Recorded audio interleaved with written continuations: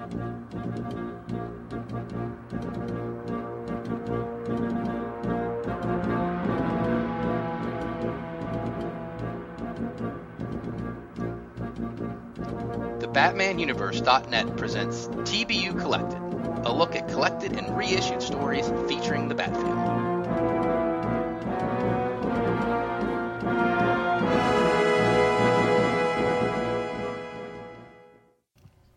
Hello everyone and welcome to another episode of TBU Collected. Today we're going to be reviewing Batman Year 100, written and illustrated by Paul Pope. With me today I have... This is Donovan. This is Stella. And we have a very special guest with us today, Christina Collins from DarkKnightNews.com. Christina, why don't you say hello and tell us a little bit about your guys' site? What's up, guys? Hey, well, as Ed has said, I'm from Dark Knight News, and basically, to really summarize it all together, we're like the TMZ of Batman. Anything that's about Batman, it's up on the site. We talk about it, and, you know, we kind of try to keep everything current and as well as entertaining. I mean, I think for the most part, most of our fans, or any fan, Batman fan, they can honestly say that we've been entertaining. There's some explicit stuff we say, but the thing is we always keep it Batman related. So that's basically Dark Knight News for you guys. And their podcast comes out every 2 weeks, and you have heard Donovan, Stella, and myself all on it at one point in time. So if you guys haven't checked them out, please do so. They do a very, very good podcast. Yes. All right, so today we got Batman Year 100, written and illustrated by Paul Pope, colored by Jose Belarciba. This series actually premiered in February to May 2006 and was a limited edition prestige format series, which was generally considered to be one of the Elseworlds books. It's been packaged together a lot of times over the years, and most recently was released in April of 2013. All of the collected editions of this stories also feature Paul Pope's story Batman in Berlin, also packaged in the back of it. The story opens in the year 2039, and Batman is being chased across the rooftops of Gotham by agents of the federal government. During the chase, we cut to a scene of some government officials observing the surveillance of the fight, and they remark several times the Batman of Gotham does not exist. After some conclusive visual evidence is shown during the fight, they summon Agent Tibble to the White House. Back in the scene, we see Batman escape the federal officers, but that one of them is killed, and the Batman has been seriously wounded.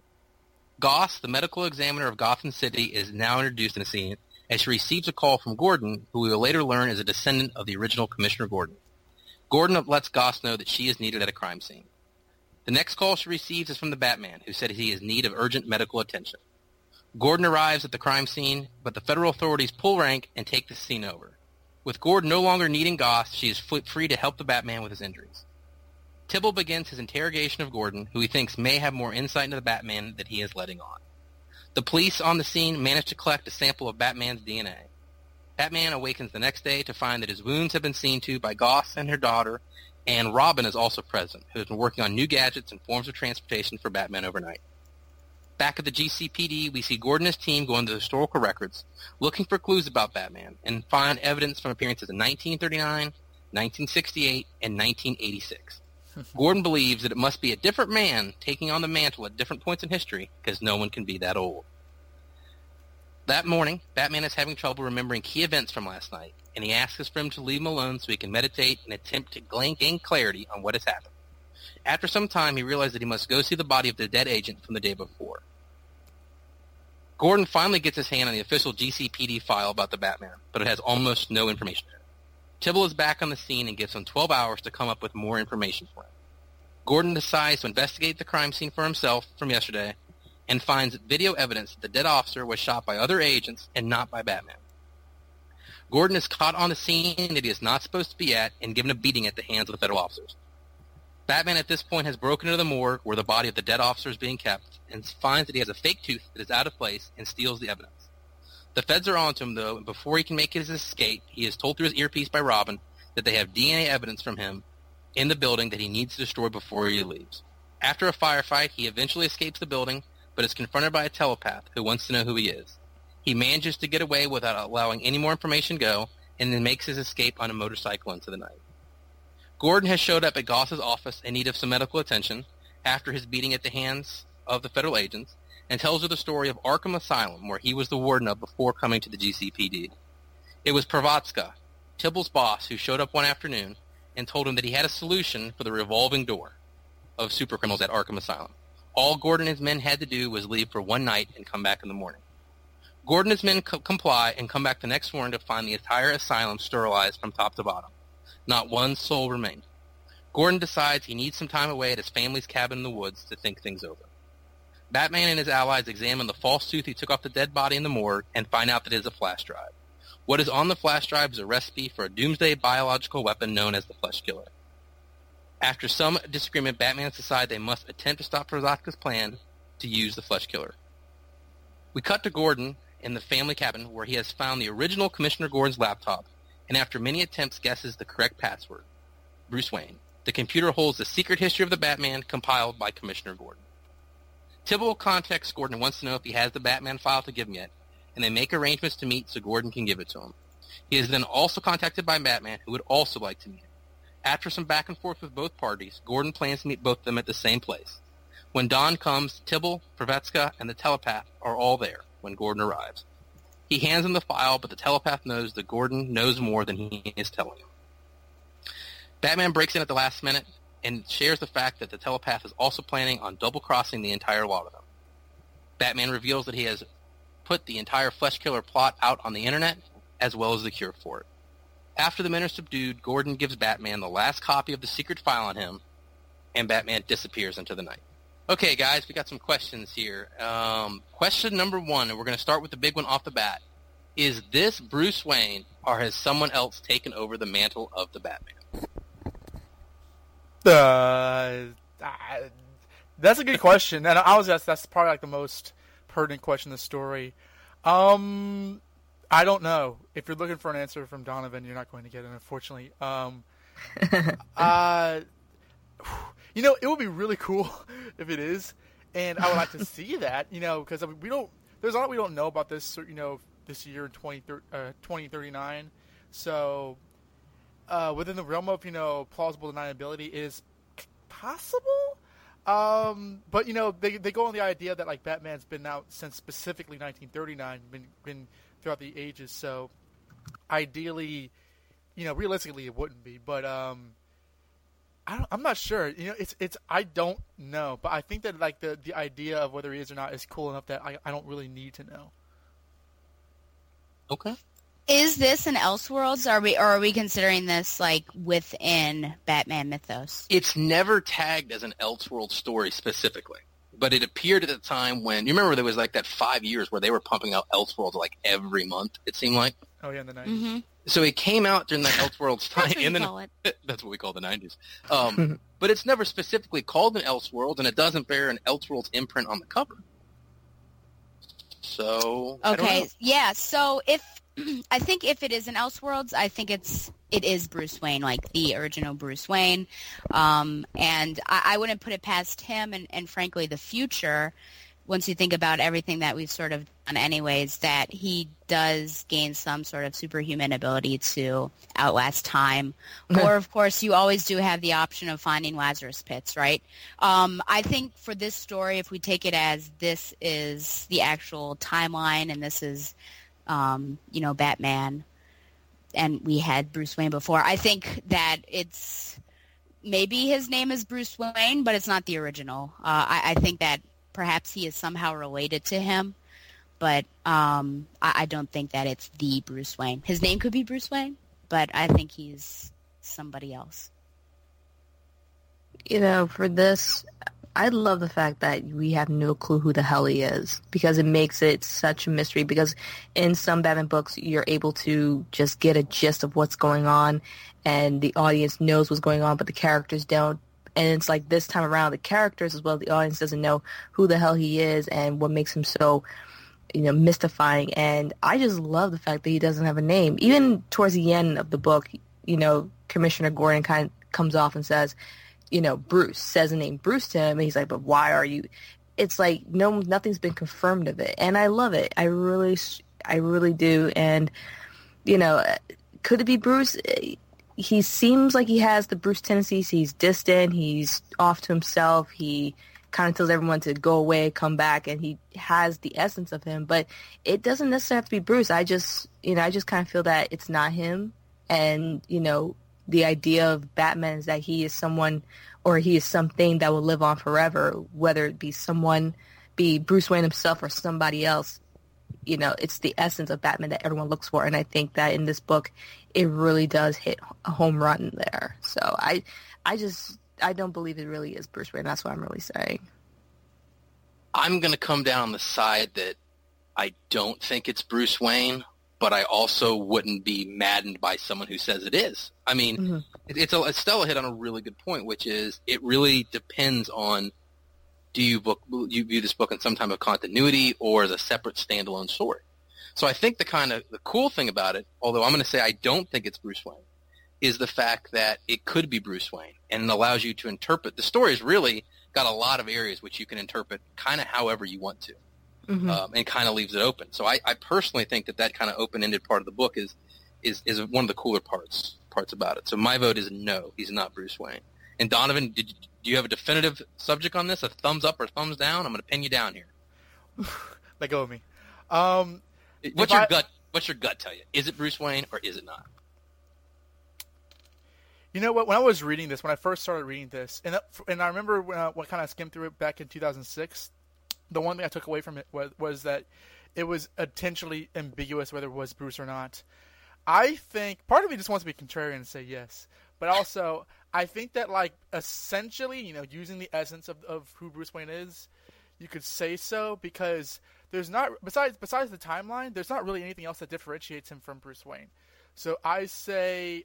I don't want to say it is because I don't have any empirical evidence to make that definitive answer and, pretend that that's my core belief. But I am inclined to say it is more than it isn't based off of what we're given the story. Okay, well, there's a really good website out there called The Animated Batman, which a very well-spoken writer and philosopher writes about Batman. He made this one article which began with a catechism, who is Batman, he's Bruce Wayne, and then described who Bruce Wayne was, and then went to who is Bruce Wayne, he is Batman, he described what Batman was. If you were to define Bruce Wayne by the money and, the dead parents and the black hair and the good storylines, the bad storylines, I suppose, and that's how you differentiate it, but the way he operates and the way he kind of goes after crime, to me, it feels so essentially Batman, which goes back to Bruce Wayne, that I don't think that there's any. I don't think that there's enough evidence to make a difference. I guess I guess you want to kind of nail it down. Whether this is the exact same person or not. But there's enough similarities for me to say that based on its its intentional ambiguity. Sure. She's about to spank me, isn't it? No. Well, I'm sort of thinking about this, and the entire time I was reading this, I really got a Batman Year One feel. Because, we start off with this police entrance. They're chasing him, and I thought, oh, man, this is definitely sort of that third act that we see there where they're in the building, and he's got to elude them and everything. And the reason why I feel like it's probably not Bruce Wayne is because if he found some way to get the Fountain of Youth, he wouldn't be making sort of these rookie mistakes, because it really does seem like this particular Batman is at the beginning of his career. And even the storyline sort of attests to the fact that it's been a long time since they've seen this, and now he's come back after, all these people are starting to see this stuff. So whereas if he had been around the entire time, then no one would really be shocked that there's this guy in the night. He seems a bit more jovial than Bruce. He's still serious to be sure, but it seems like he does joke around a little bit, and he even smiles, which is something that you just really don't really see. I think with Bruce and Batman, I just remember at the very end when he says, Robin, suit up, when they decide to do that. But I do agree. His cast, even though they're different, I think that there are still sort of threads to the cast that we're used to with Batman. But in my opinion, I feel like this feels like a very different, if this were Bruce Wayne, a different Bruce Wayne character. If we're going to relate to him at all, I think it would be at the very beginning of his career. But he just seems like a lighter. And then with the teeth thing, I don't know if... Yeah.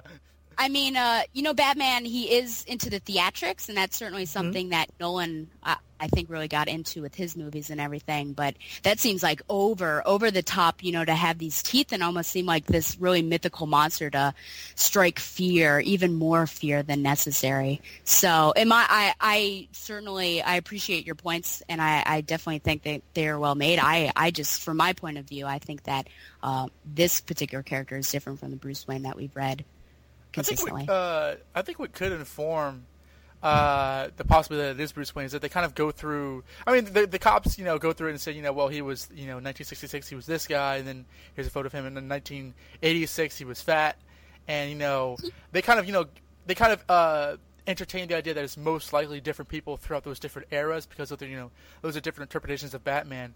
But the kind of one of the more pertinent themes of Batman is him being interpreted in different ways but still being the same. And I think that could also go along with this version. I'm not really going, say this is why you're wrong, but it's another kind of way to consider if it could be Bruce Wayne. Okay. I mean, when reading this book, did they say that he was fat, or they were just because in the book, you have the grandson, Jim Gordon. He's going through the files of the original Jim Gordon Sr. He's going through the files, and he says that his grandfather was there. They knew each other and so forth. Did they ever imply that there was a fat Batman, or this is just from our own knowledge of The Dark Knight Returns? Well, I think they actually say, 1986, he kind of looked fat. Yeah, okay. They show like a picture of him from '86, and he's definitely a beefy Batman. It's Frank Miller, yeah. It's funny because you guys all made really good points. I read an interview online with Paul Pope, and he actually, someone asked him flat out if it was Bruce Wayne, and he said the clue is in the teeth, for whatever that means. So, what? Yeah, he said the clue's in the teeth. So, I didn't get anything definitive from the teeth. Stella brought up the theatrical aspect, but yeah, according to Mr. Pope, the whole idea, if he's Bruce Wayne or not, is in the teeth. So. He's pulled one over on all of us because I don't know what he's talking about. Everything's about sleep in this book. Yeah. Well, there goes my night's sleep. Yeah, yep, the teeth get you. Okay, on to the second point, everybody. Gordon, we have the scene here where Gordon talks about what happens at Arkham Asylum and the fact that the feds come in and essentially kill all the supervillains as this is their solution to the revolving door of security at Arkham. And my question is, I don't think we've ever seen that actually happen in a Batman book before, but do you think their solution has some credit to it? I mean, it does stop the supervillain problem once and for all. But it's interesting because ideally, one of everybody's favorite and most redundant questions to ask is why don't they just kill the villains? It really speaks of fascism to go into a mental hospital essentially and kill everybody just because they are criminally insane. I mean, in a comic book world, you can kind of get away with it because they're bad guys. They're the villains. They serve as villains. But ideally, in terms of the narrative of the story, they aren't really supposed to do that. So, that would be really easy and probably, everybody would be better off for it. But because if you're going to, ask this question, I think because of the nature of that, the fact that, people like Harvey Dent and Jonathan Crane, all those people are legitimately mentally handicapped. I think that's probably not the most moral thing to do, but I open the floor to anyone else's opinions.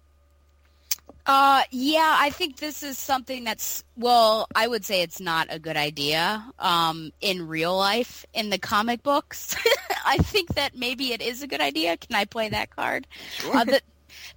Because it's true. I mean, we deal with this all the time. There really is this revolving door. And, everyone that gets killed and comes back to life is basically always comes at Batman and says, why don't you fix this issue?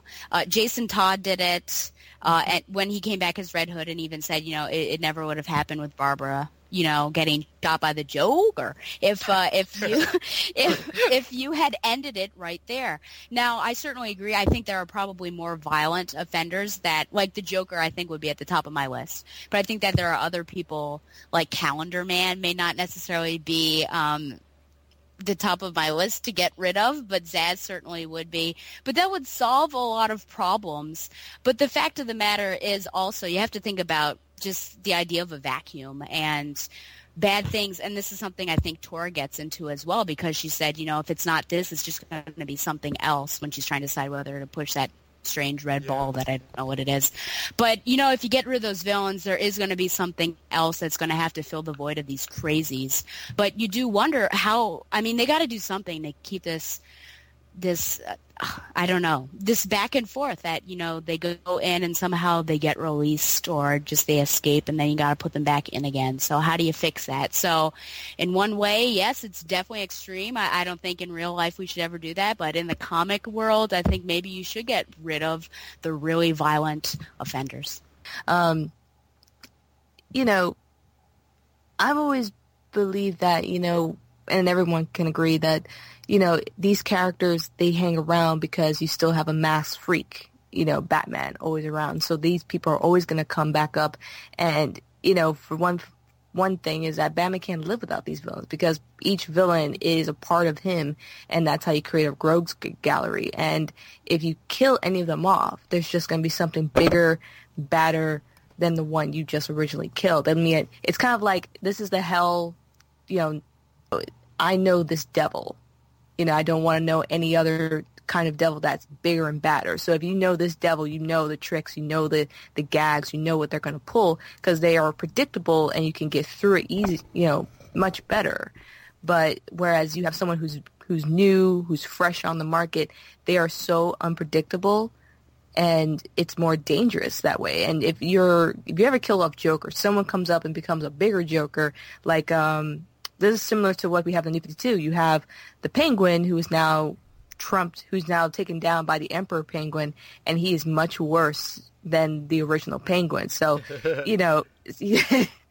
everyone hates the name, but I think it's great because he is worse than anybody else. He doesn't play by the rules. He doesn't know the game. Every one of them knows the game. Poison Ivy, Penguin, Catwoman, Two-Face, they all know each other, and they know not to cross their own boundaries.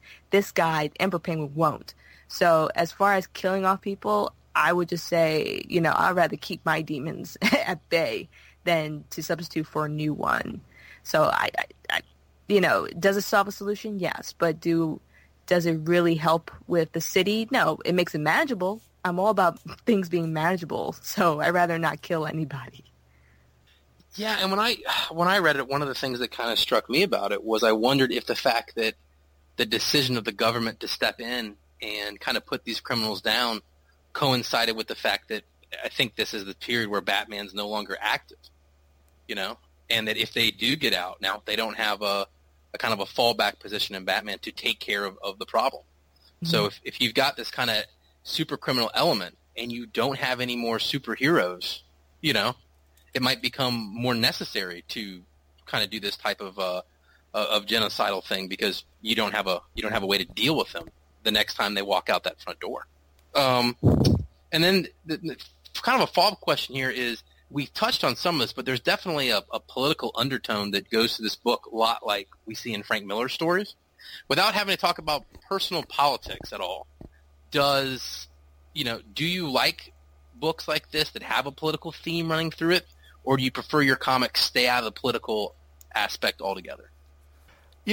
I really like comic books that feel genuine and honest and, for lack of a better term, real, because I like to believe in a fantasy that I can kind of wrap my head around and kind of imagine to the point where, you can kind of, you can see it happen. Your imagination is the best when it's closer to reality, honestly. That kind of it's like kind of that fine line between what's real and what it isn't. And I like that's why I think that the Frank Miller Batman stories hit so hard and really hit a nerve, because it sort of reestablished what kind of character Batman was and put him against these extremely believable threats like corruption and clinical insanity, all that kind of stuff. This one, I'm not sure exactly we're going to get into our general thoughts, but I'll say right now that when I read this for this podcast, I really enjoyed this because I'm not sure how it was a storytelling, the nature of the storytelling, or just that kind of the setting, but it really felt like a sort of hyper realistic. I say that in quotes, sort of like a story, but it had a bit of there's a bit of Batman Year One, there's a bit of Batman Beyond. I kind of found with I don't know. Maybe I'm thinking like the pilot where like Batman's being chased by like powers soldiers or whatever. But like I really like the whole kind of like like it's always fun to see Batman fight the police. Personally, I think some of the best Batman stories always have him up against the police. From Year One and Dark Knight Returns to even the Mask of the Phantasm in Dark Knight and Batman Begins and Dark Knight Rises. So like I think that that always kind of like is really what I need in Batman's story. But in terms of how political it was, I just got a sense that it was just kind of believable. I didn't really get a sense that like he was trying to say one thing or trying to usher in or espouse an idea of a certain political agenda or anything. I just thought it was a well-told story. Personally, I didn't think that like if the general political concept with Batman is that you need somebody to sort of rise up against something else outside of the law, I guess. But I mean, it just works for the story. So whatever they did here, whether it was political or not, it worked for me. Let's see. I partially agree with Don that it is nice to have it somewhat steeped in realistic situations, but at the same time, I think that at least for me, I enjoy reading comics because it is a form of, escapism, and you are able to sort of leave the stuff that you're dealing with and the stuff that's going on in the world and almost find joy or at least some fun in whatever you're reading. So I don't want to be too heavily bogged down by stuff that is going on in the everyday world, and now it's like happening in my X-Men comics or my Batman comics or whatever it is. But I think that it toes a really nice, or it steps on, maybe toes is better, who knows. But anyways, it draws a nice line, and it sort of steps on either side of it because, yes, it's got some messages, I think, going on, especially just with the police state, that sort of status going on in the story, as well as so that's somewhat realistic just because there are some countries that have that sort of situation. But then I think we're a far cry from it right now, at least in the United States. So it was far away and a little unbelievable enough to still be okay for me to read it and not be like really sort of bristled and upset. Oh no, this is too close to reality.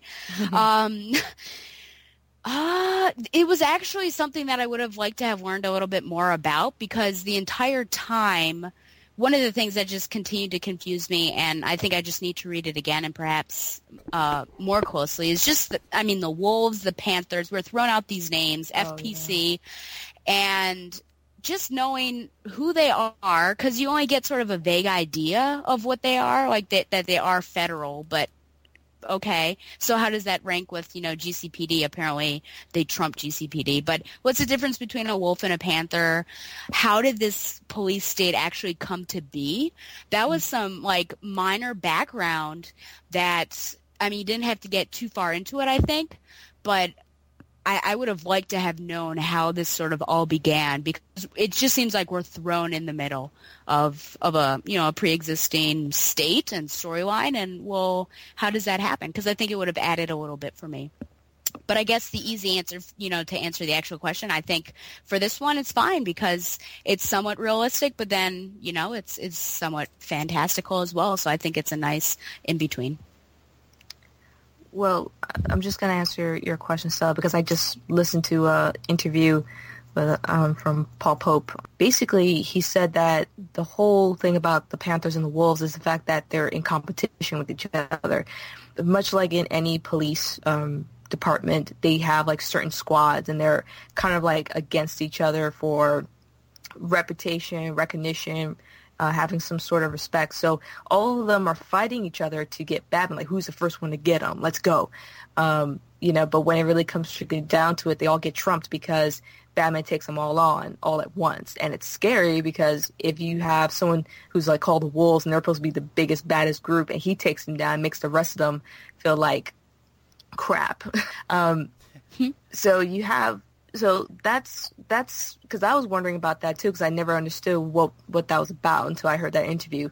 But as far as the question is concerned, political wise, I don't like politics too much because it does trend. It kind of just treads a little bit of a touchy side. But as far as this was concerned, it's a general question towards people about the idea of Big Brother, the idea of privacy being invaded.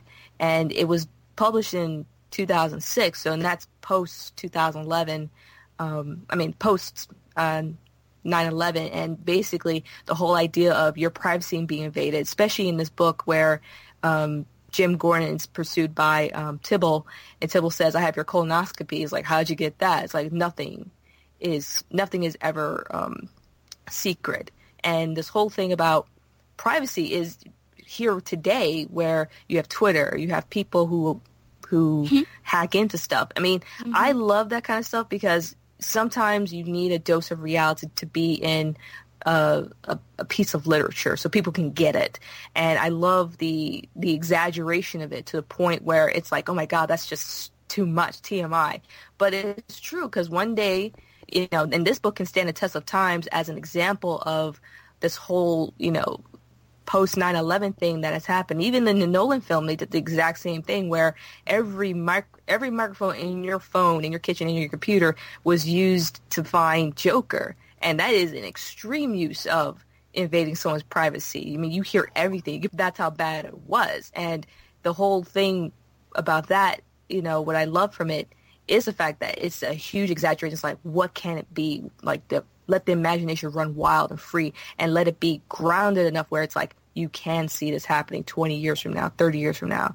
So as far as politics is concerned, like if it was about, at this moment, it's about gay marriage, no, I wouldn't pursue it. But as far as like it's a governmental thing where, it's being used today by social media, by people in general, yeah, use it, exaggerate it, and make it believable. So, it's kind of like you have to use politics as a discretion as a writer. So I'm for it, but, it has to be a topic that everyone can relate to and not be so much against.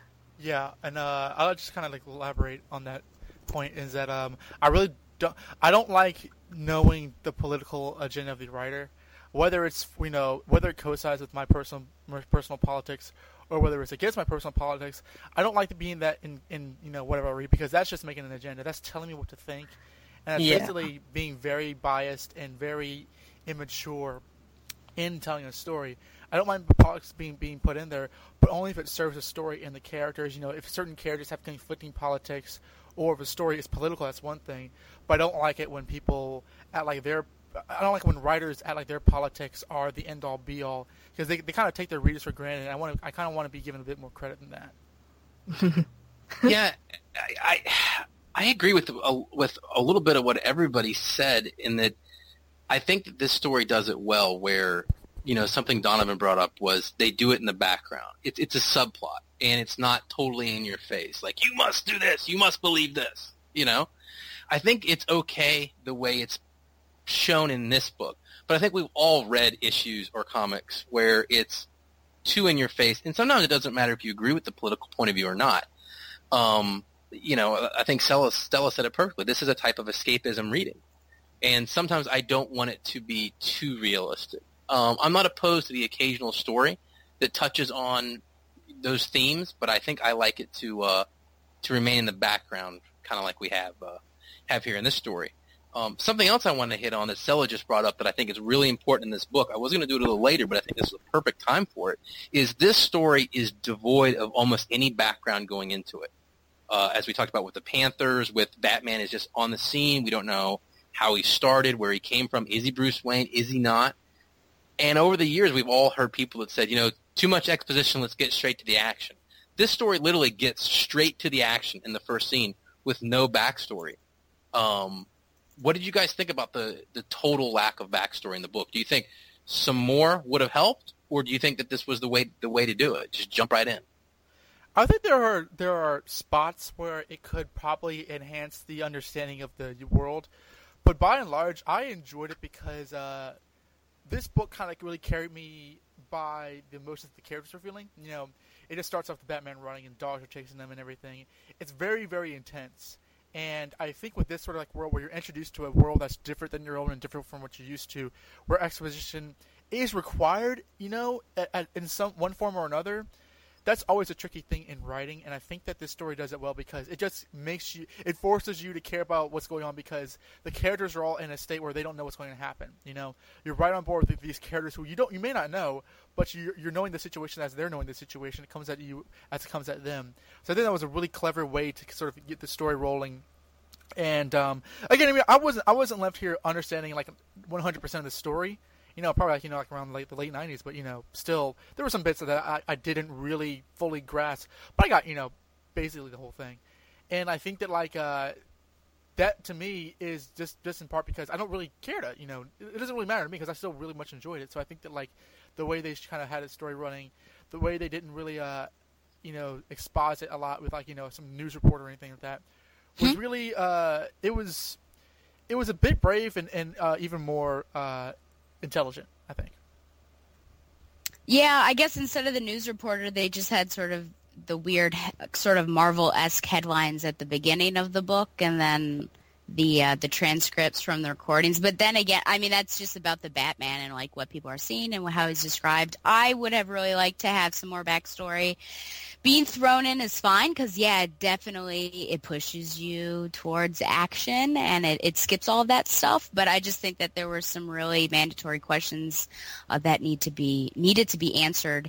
And given that I wasn't finding out anything about the police state, how it originated and difference between Panthers and the Wolves, thank you, Christina, for enlightening me on that for sure. I was quite concerned that we weren't going to know what this Arkham Asylum business was because it was just sort of dropped like, Jim, I know about Arkham. And I thought, well, I don't know about Arkham. But luckily, because that means nothing to me. But so I was glad that he actually went into that because I think that played a big part in the end because even someone else brought up this isn't going to be another Arkham, is it? So I was glad that happened, but I would have liked to have, and I feel like we don't need to be overwhelmed with it, but just a little bit would have been wonderful.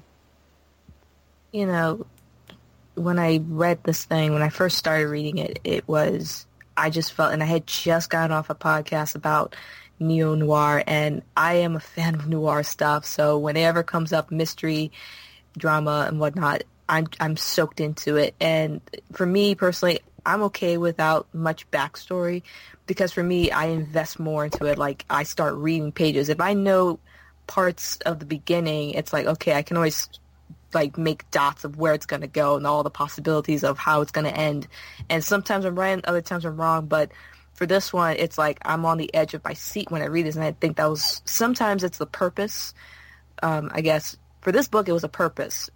You don't know what's going on. It makes you want to read more, makes you want to flip the pages more, makes you want to read all 4 books more. And, as a noir in that genre, basically, you're dealing with a lead character, a hard-boiled detective or whoever's the hard-boiled person in the story. They're trying to figure out as much as you are what's going on.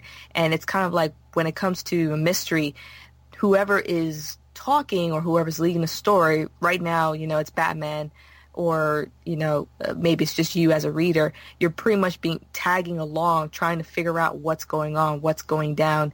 And I like that for the most part for this book, and it really feels like a noir, or maybe some people might want to call it neo-noir because it has such a huge amount of subtext, such as the politics of Big Brother and politics of privacy, and the fact that it's set in 2039 is kind of like has a bit of a Blade Runner kind of feel to it. Everything is dark and gritty, and you're dealing with science fiction all at the same time. So it can be a neo-noir that's up for discussion, but, most part, you're being pulled along for the ride, and it's great. And, it is a roller coaster ride for the most part. And, for the number one thing is I don't mind too much about it. I mean, yes, there could have been some explanation like Arkham, but for me, I just liked the book the way it is.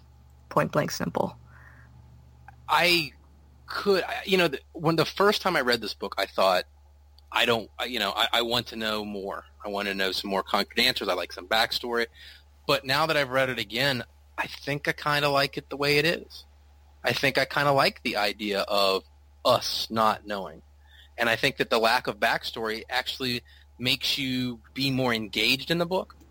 because you spend a lot of time thinking. It isn't spelled out. So when you see the Panthers and the Wolves and this stuff going on, you have to really think through, well, who are these guys? What could they be up? Because you don't really know. So I think by leaving out details, it almost makes it more engaging of a story.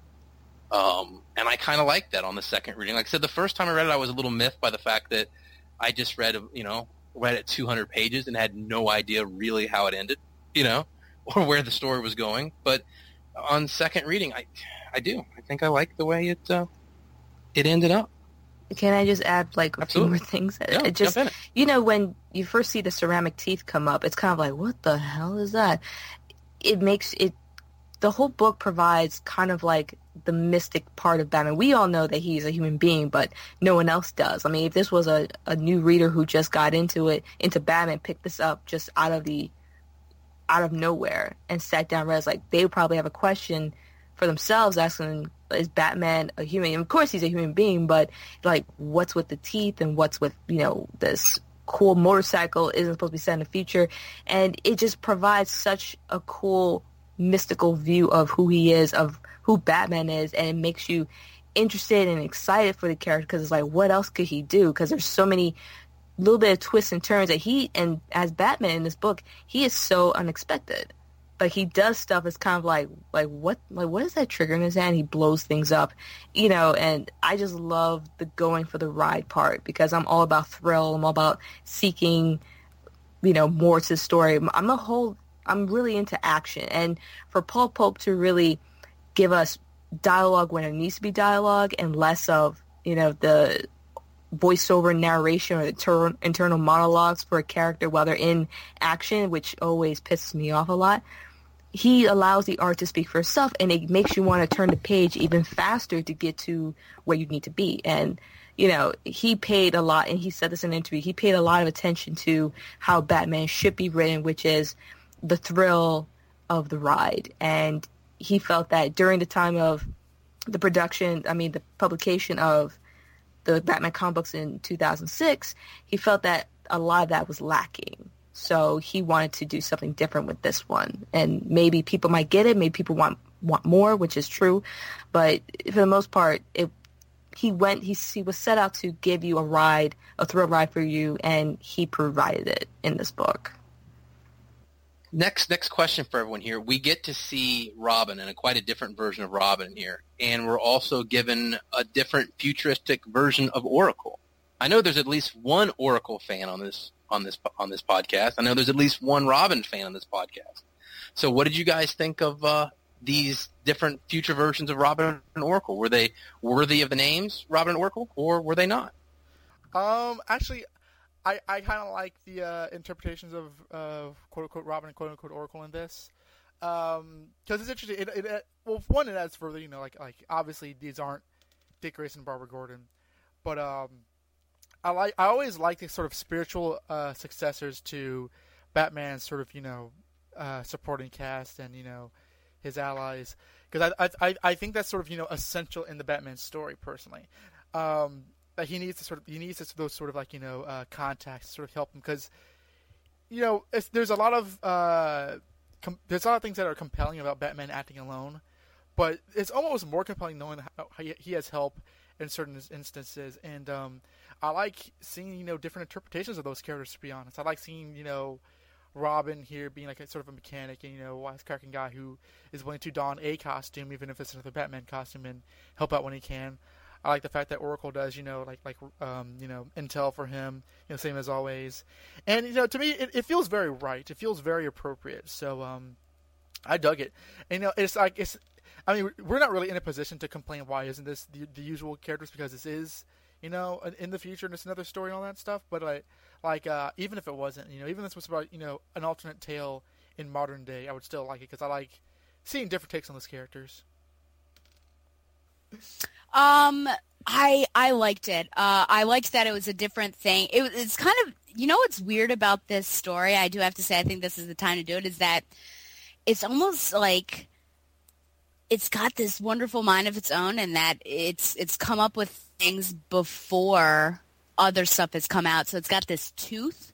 The tooth thing, the entire time I was reading the tooth, I thought to myself, hey, this happened in Night of the Owls. Or Court of the Owls, I guess, because remember, there's the tooth. That's one of those things.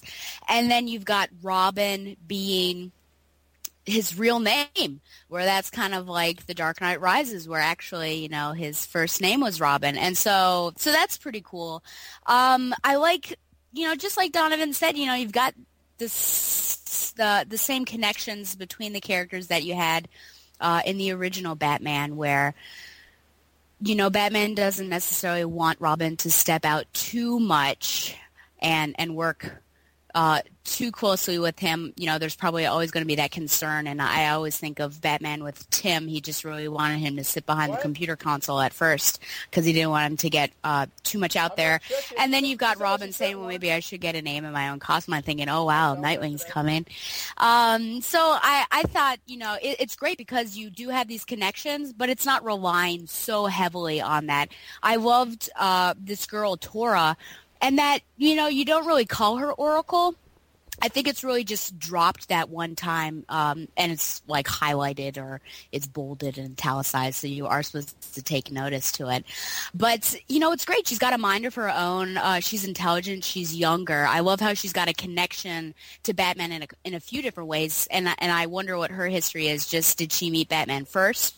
Or did she meet him through her mother? Her mother sort of reminds me of an Alfred mixed with a Leslie Tompkins, by the way. But it's also great that, she's got a mind of her own. She doesn't follow blindly. She was actually questioning it in the end, is this something that I need to do? And that's a very, Barbara-esque thing to do because she always considers sort of the repercussions of what's going to happen, and she makes mistakes all the time as well.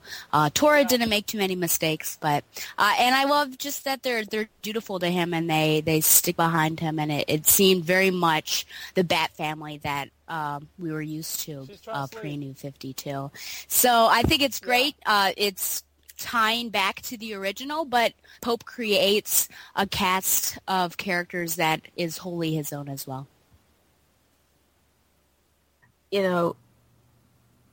I am as much of a fan of the Bat family as anyone, because the thing about the Bat family is that they are different sides to him, and, they're kind of a little bit more, some of them are a little bit more extroverted than others, and, it was great to see just the drops of names, and it's like, oh my God, like, could it be Dick Grayson, Jason Todd? I kind of felt that with this Robin, that he had a mixture of recklessness, but he was calmed down. So I guess he's more not Tim. What am I talking about?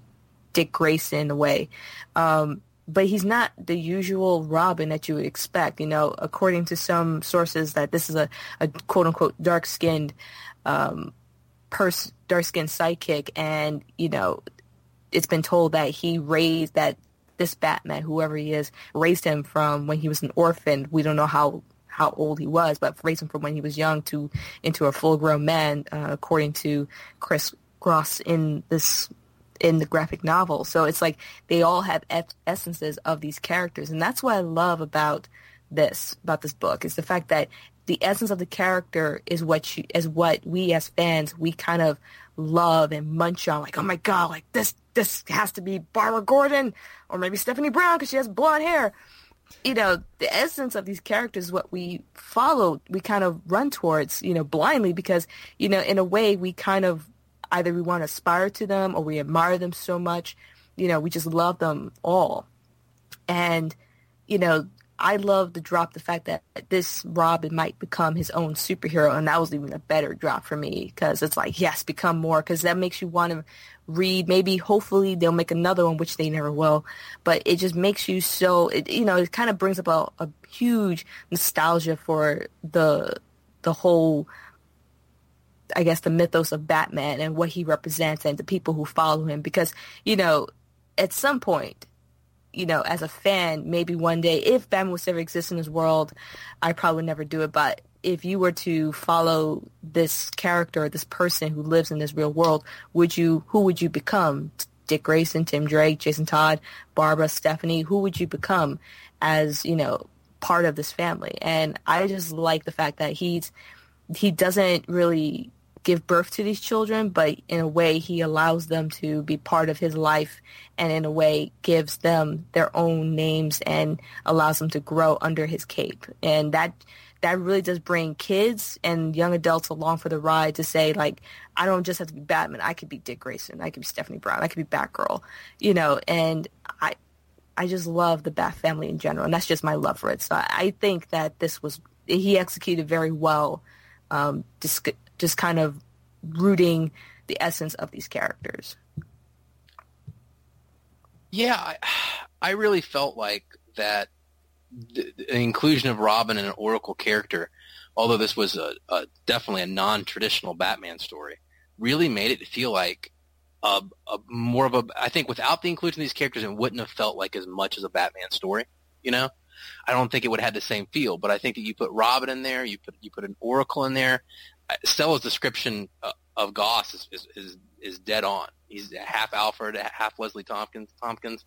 I think without those kind of familiar type characters, it wouldn't have felt like the same story in a way. It would have felt much more disconnected from the regular world of Batman continuity. So I think that these characters really kind of grounded it as a Batman story for me. And something Christina just touched on there as a sequel, just a quick question, or not quick, depending on how we want to talk about it, is would you guys like to see a sequel to this? Would you like to see another story by Paul Pope set in this universe? I don't know, because I think that stories really tend to lose some power when they're sort of diluted by sequels. I shouldn't say diluted, that's kind of derogatory. But I think this works really well as a one and done. We've seen great stories fall with sequels like Dark Knight Strikes Again. Huh? Yeah. What did I say? Never mind. Never heard of it. But I mean, I wouldn't be opposed to seeing a sequel, but I wouldn't be like, I don't know. I'm kind of split on that, to be honest. I think I would definitely read it, and I would imagine it would be good, but I hesitate to predict that it would be as good as this, because it's sort of there's something really special about this sort of one and done nature, I think, and I think that this works well on its own. This doesn't really demand a sequel. What about the Mad Monk story, though? I mean, the Mad Monk and the Monster of Men were both like sort of retellings of Golden Age stories, so that didn't really count for me. Okay, I see. I do agree. I think that's just the issue, or it's not really an issue, I guess, but it's just hard. It's hard for movies to do this, for books, for anything to follow up the success of the first one. And even, I'm reading Marvelous Land of Oz, which was the second book, and L. Frank Baum really hit the jackpot with Wizard of Oz, and then it went to Broadway, and it was awesome. And so he wrote Marvelous Land of Oz with this intent of having another success on Broadway, and then it bombed in Chicago. So I mean, it's tough to follow up the success of something that is great. So I definitely agree with Donovan on that. I think it'd be interesting to see what the sequel would be, and it'd be awesome to really get more into the relationship between the different members and just develop them more and see a new challenge and new villains. I would love to see it, but I don't think it will happen, sadly. I do agree that it won't happen, but as far as this book is concerned, it has already gone to the length that it can go, the distance actually that it can go, where they've gone up the food chain and hit the top and just came down. They've already went up the food chain about government, and it goes from one person to another, and it's like how much more is there? Can it go further up with the government? We don't know, but as far as the story is concerned, it's already a completed. It's already a complete story. If they, and I'm entertaining the idea, if they do think like, hey man, can we get him back to do something else? They could go further and deeper into the storyline of privacy, and there could be conflict between Robin and Batman discussing about him becoming a hero, and they kind of have at it, and then the government could use that to their advantage to really break Batman down and kind of not employ Robin, but kind of use him for espionage to really get to Batman to stop him and so on and forth. Man, you're fanficking already. I know. Sometimes when it comes to stories and I really do like it, it's like, okay, let's stress the imagination. Let's keep going. I'm just that kind of person. But as as far as this book is concerned, it's already a completed story. I don't think I think Paul Pope knows that he has done something magical in a way, based on science fiction, based on mystery, that he's done something great. And like anything else, you should leave the best that you have, leave it alone. Let's stay golden for as long as you can make it and do something else, which I kind of feel for Scott Snyder at this point, but that's a whole nother subject. So yeah. I don't know. I'm not going to touch that one right now. I'm in the camp of I would like to see a sequel, just because I enjoyed the story so much. It's an original story, and I think I would like to see a sequel because I think that there's enough there where you're not making an excuse for a sequel, but there's enough there to build on the story without having to go, okay, let's do a cash grab, let's do Batman year 101, and let's get Paul Pope back, and it's going to be a great cash grab, and we can make an absolute format of them together. It's going to be awesome. We can make a lot of money at it. I think there's enough here to legitimately tell another story. So in that vein, I think I would like to see a sequel. My favorite scene in this book, which was kind of strange, was the scene when Commissioner Gordon Captain Gordon in the future is trying to figure out the password for Commissioner Gordon's laptop, and we kind of get all the name checks in there, and he finally gets it open. For some reason, that scene really stuck out to me as my favorite scene. So I was curious, out of these 4 issues, what was everyone's favorite scene, favorite part of the book? That's a good one because I had a lot of points I really enjoyed. I will say I enjoyed issue 3 the best out of the whole series because I felt like it really the action was really awesome. Especially there was this one scene where Batman kind of stands up, I guess, after an explosion, and then all the cops are freaking out. It's like, he's still standing. He kind of just starts laughing. He's like, oh, he's laughing at us. I think it might be when I forget the telepath's name. But he says, stop, and he's like, and Batman stops. He's like, it's a telepath. Who are you? And you see, he almost gets it. He's like, Batman, and he's trying so hard not to spell it, and then the guy's attention loses for a second. He gets clocked in the face. I thought that was really, really cool. You mean Mercer? Sorry. You mean Mercer? Mercer, yeah, the guy, the bald guy, the telepath. So that might be my scene. My favorite scene. A runner-up would be. And near the end of issue 4, where he says, "Who are you? You'll never know." I thought that was awesome. But I would toss up those as my favorite scenes combined. I love the intro scene just at the very beginning, where there's just, and this happens several times throughout the entire story, just panels, and they're long sort of landscape panels showing a bit of action at a time, and I just loved having just like we were talking about, just getting dropped into that action, and there's just so much movement in the beginning, and him running and injured and really belabored. Something I noticed about this entire thing is that he really huffs a lot. So another reason why it may not be Bruce Wayne is the fact that he seems slightly out of shape for Batman, because there were so many panels of huffing. Oh, he has 100. No, it's not Bruce Wayne. This is he's got to be peak athletic condition. But I think the intro scene was definitely a great one, as well as at the end when the 2 Batmans are out, and just the different helicopters and everything. That was also great. As far as interesting panels, I'm a sucker for scenery. So the fact that I can see the city looking grim and dark, and then you have these high-tech,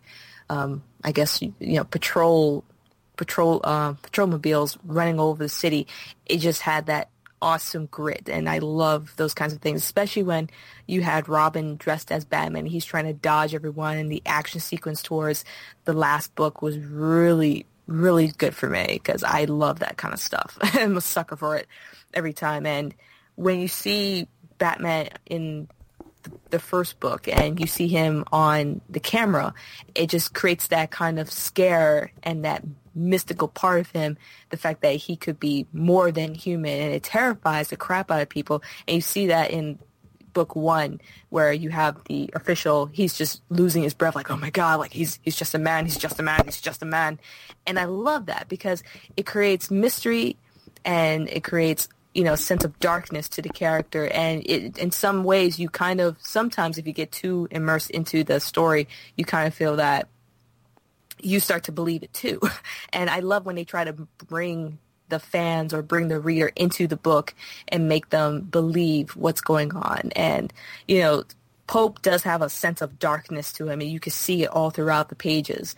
And, I love the fact that you see the huffing, the huffing and the puffing, because it's like when it's all said and done, when you take away all the crap that's around him, the fact that he looks invincible, the fact that he climbs things, the fact that he's a dark figure, he's no more than a man than anyone else. And that's something that Pope definitely was going for. It's like, he's a man, but you can believe in this man. He's more than just a man. He's something else, but he can be killed, he can be stopped, but something about him, his essence, screams louder than anything else. And, that's what I really loved about this book. And, the panels do scream it. So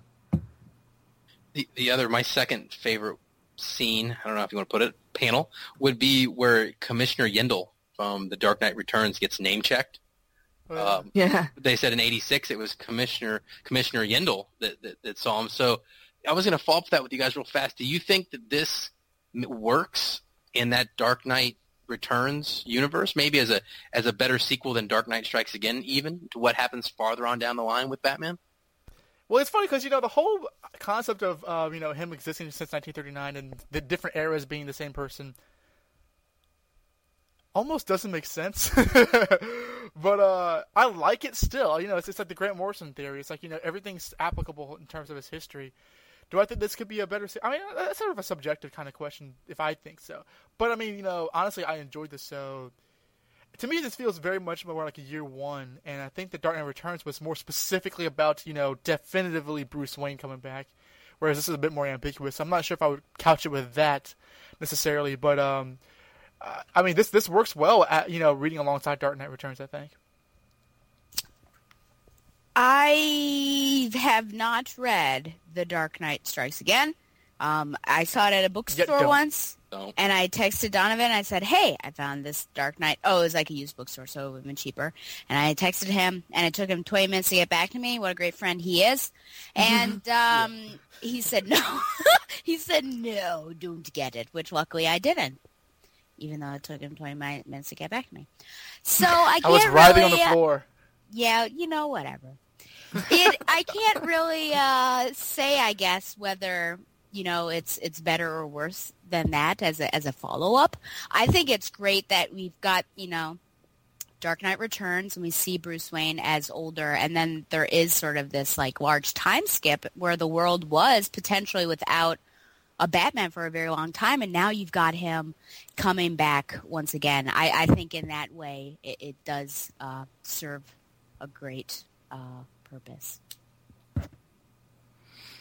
Wow, that's a good question, and it is better. The thing about me is that I don't really think about Frank Miller's books too much. I just don't sometimes, because on its own little island, it's perfect. And you try to connect it with something else, and it's like, ugh. But as far as this book is concerned, I think it does have a nice connection. It's not a thread that connects to it. It's kind of like a dotted lines, like dot, dot, dot, dot, dot. This is what happens. So as far as I'm concerned, I don't really think about this book too much connected to Frank Miller. I mean, it is heavily influenced by it, and that's as much as you can say. Because the thing is, the whole thing about Frank Miller is that he centers around Bruce Wayne, whereas this book, it doesn't really center around Bruce Wayne. It's more caught up towards the end, like, hey, throw out the name Bruce Wayne. It could still be him. Who knows? Lazarus Pits. But for this one, it's more about Batman, and it's more about him as, well, not as an inspiration, but more as like a force to be reckoned with, and that he's here, he's back, and he's starting up some real stuff. I agree with everyone's comments. I think it's really cool, though, that on a personal viewpoint of enjoyment for the book, that this is one of the few books in or out of continuity that really sets itself in that universe. I mean, it goes out of the way, like we talked about earlier, to show the kind of fatter Batman in 1986, which in Dark Knight Returns is set, and they name-check Commissioner Yindel. So I agree with what everyone says, but I think it's just cool that they kind of even segued it in there and made it part of that continuity. I thought it was a cool way to do it. One last question here before we do the wrap-ups, everyone, and this one's going to be not plot-related or character-related. I am actually more curious as to what everyone thought about the overall art of the book and the fact that, in my opinion, this seemed, and everyone else here so far, seems like they really enjoyed it. It was a very cohesive story. Do you think the fact that Paul Pope wrote and illustrated the book kind of let him tell the story exactly the way he wanted to? And what did you think overall about the art of the book? Oh, undoubtedly. I think that when an artist also is the writer and tells the story they want to do, I don't think I've ever seen a situation where that's not produced something really special. I think that this is one of those things where, this kind of reminds me back to what we were saying about the last issue of Nightwing on the Comic Cast, is that Hispanic writers have had a serious influx in the comic industry in the last few years, which is a great thing. I think that this is an extremely stylized book, with extremely distinct style.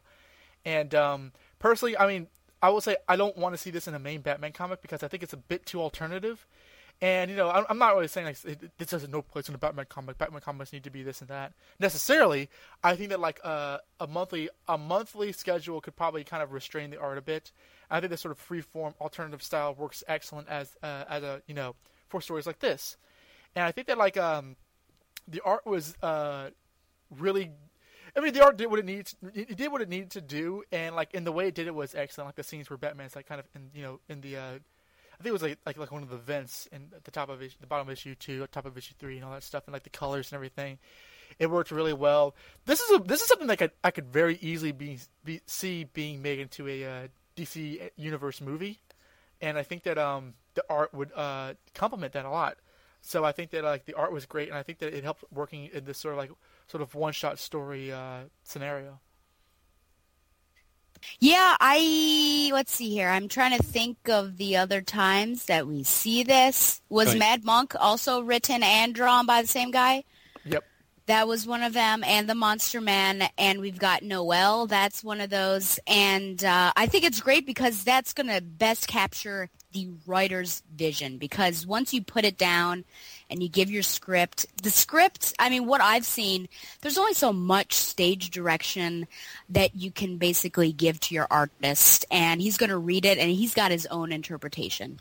And it may, of course, obviously, turn out wonderfully, but it's probably not going to be 100% of what the writer initially intended for it to be. So I think that it's great that he got to do it by himself. The art is different, but that's not, it's not a bad thing. Sometimes I looked at Batman and I wondered if he were Asian. Basically, all the characters except for the females seem to have a slight Asian, just like the eyes were slightly, I don't want to sound racist. But no, you don't. In my opinion, they all had sort of an Asian feel to it, which is pretty cool. I thought, well, maybe this is, it's not Bruce Wayne, as I said before, but maybe this is what we've got here in the future. I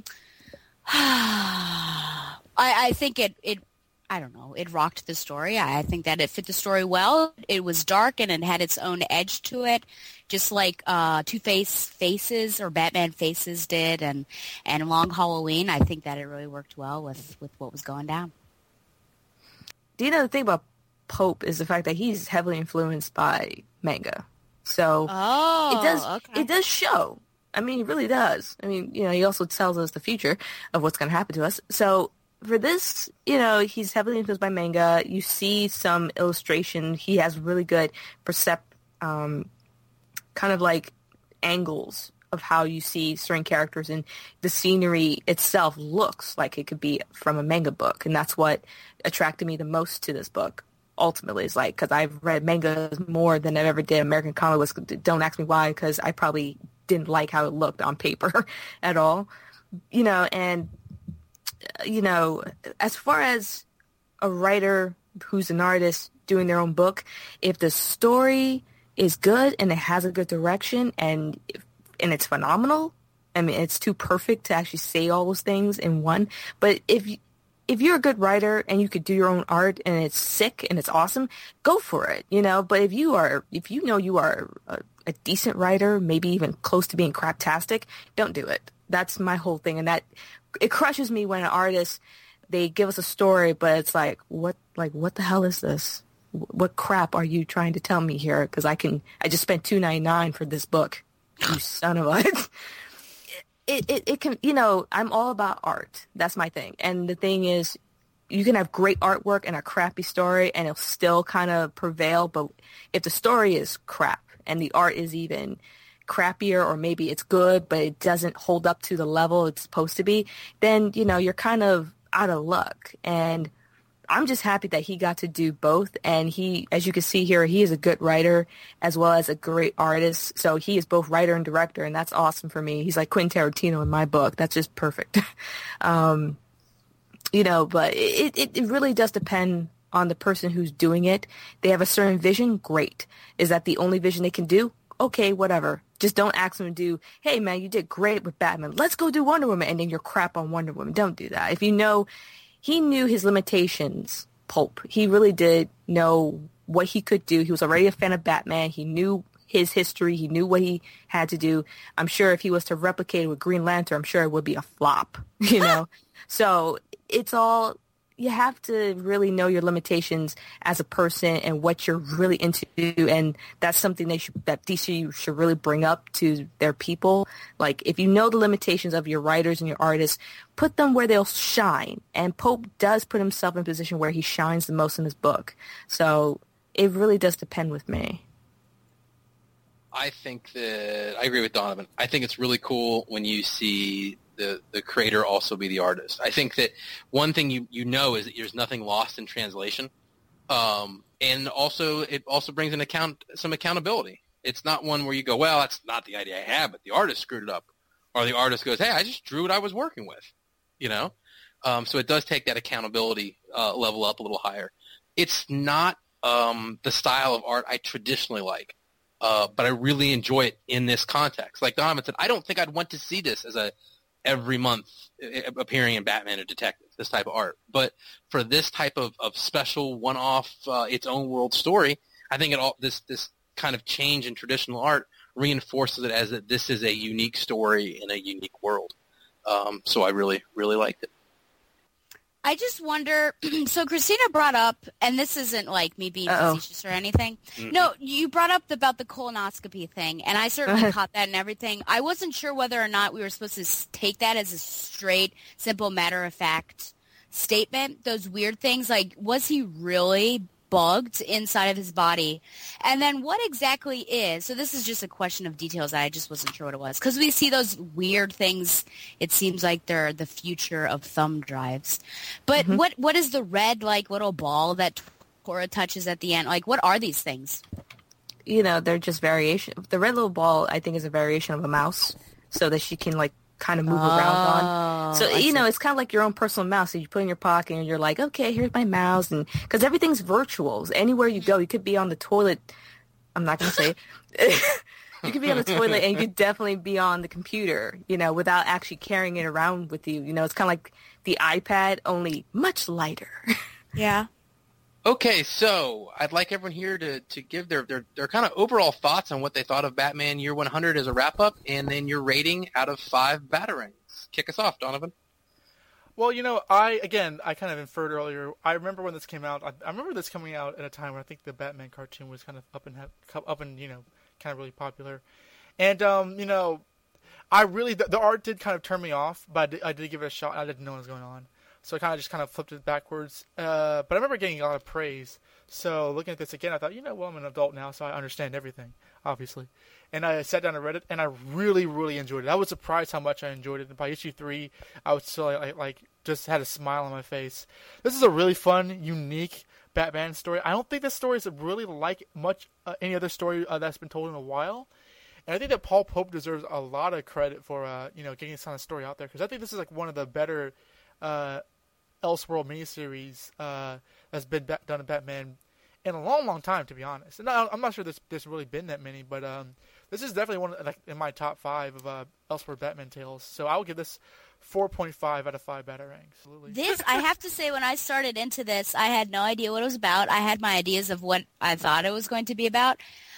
Basically, what I thought it was going to be was Batman meets Spider-Man Reign. And boy, am I so glad I was really off base on that one. Yeah, I think just leave all your preconceived notions behind. And I think this is a story that is best read twice. I only read it once, but I am excited to read it again. Because I think there are a lot of details and minutiae that you sort of miss when you're reading it your first time. And I don't know, it's great. And definitely agree with Don that it's just something that I don't think we've really seen before. And it's got that classic Batman feel to it, if you're one of those people that really like it. But it sort of turns it on its head and adds a lot of originality to it as well. I would give it a 4 out of 5. This is a book that can stand the test of times. This is something that you can read over and over again and truly not become too bored with it, and I kind of feel that, as the years progress in our lives or in other people's lives, you could read as a teenager and say, this is so awesome, and read when you're 25 and say, I can understand the political and the meta of this entire book, and you can read when you're much older and say, well, this is how things were back then. If parts of this book do come up where your colonoscopy is on a green disc, and for me, this is my first time reading it, so I'm going to say it out there, I dug it. I dug the art. I am all about grit, and I'm all about pencil art and just the sheer messiness. Like, it's not really messy, but it's kind of like, it's not conventional. And I do enjoy those kinds of things. I mean, some things could be too out there, but this was just in the realm where you can just be interested in it and like it for the most part. So as far as this book goes, it does stick to, the real world, and it keeps you grounded, but at the same time excites you with the exaggerated points of the whole book, and it does fill your need. You're kind of like your Batman fix, or maybe, you could read it again and get more fixes from it because you might dive more into it and read more details and look at the art and see more into it. It's test of time's book. That's all I can really say. Definitely I'm 4.8 out of 5. My final thoughts on Batman Year 100 are that it's a really cool book. It's not a perfect book. It's got some stuff I would change about it, but it's a really well done book, and it's enjoyable. I think that's something that sometimes we miss in comics, is just their enjoyment factor. Do I enjoy this comic? And I really, really enjoy this comic book. I think the art is different from what I normally enjoy, but very cool. I think it's open enough to make me think about it. It's got shades of 1984 Orwell in it, and I really, really enjoy the book. So I am also going to give the book 4.5 out of 5 Batarangs, which means our composite ranking for this book is 4.63 out of 5 Batarangs.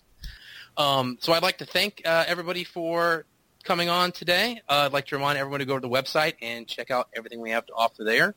And please join our Facebook group if you have not already done so. We would really appreciate that. Next time on TBU Collected, we're going to be doing Death by Design, the original Batman graphic novel. So hopefully we'll see you all then. This is Ed. This is Don. This is Stella. And this is Christina from Dark Knight News. Thank you so much for listening. Everyone, have a great day. Adios. Goodbye. Boy. Nothing from Stella? Just nothing? Ciao?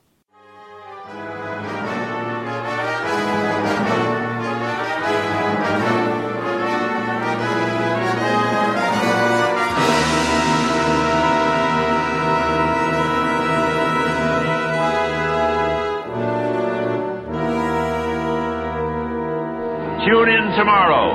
Same bat time, same bat channel. Let me ask you, Stella, what would you give Joker? What kind of death sentence would you give Joker since you're saying he needs to get offed? What? Something that would follow through. I have no idea what would work best for him. I'm sure he would get. You'd have to somehow separate his head from his body. I'm sure. I got it. You would shoot him in the spine and then lock him in a warehouse with dynamite. That sounds like something James Jr. would do. True. Well, being as the person who runs the Oracle podcast, I gotta say that I don't know. Interesting. Yeah. I think she fainted. Personally, I'm just thinking of something to say when it's my turn. Just bide my time. Man, I mean, I almost wish Cassandra Cain just never existed, and we should just. Now Donovan has fainted. I actually hung up the call. Yeah, he disappeared. I was so disgusted. I meant to hang you up, but I actually hit my own. But boy, it's recording now. Does that exist? No, it does now. I don't know if Dustin's gonna like that. I'm always a breaker. I break everything. Yeah. Ask my mother. We keep Not it. after me. I like 4.8. That's a unique one. We're gonna keep that one in there. Dustin will probably senior edit us, but I like it.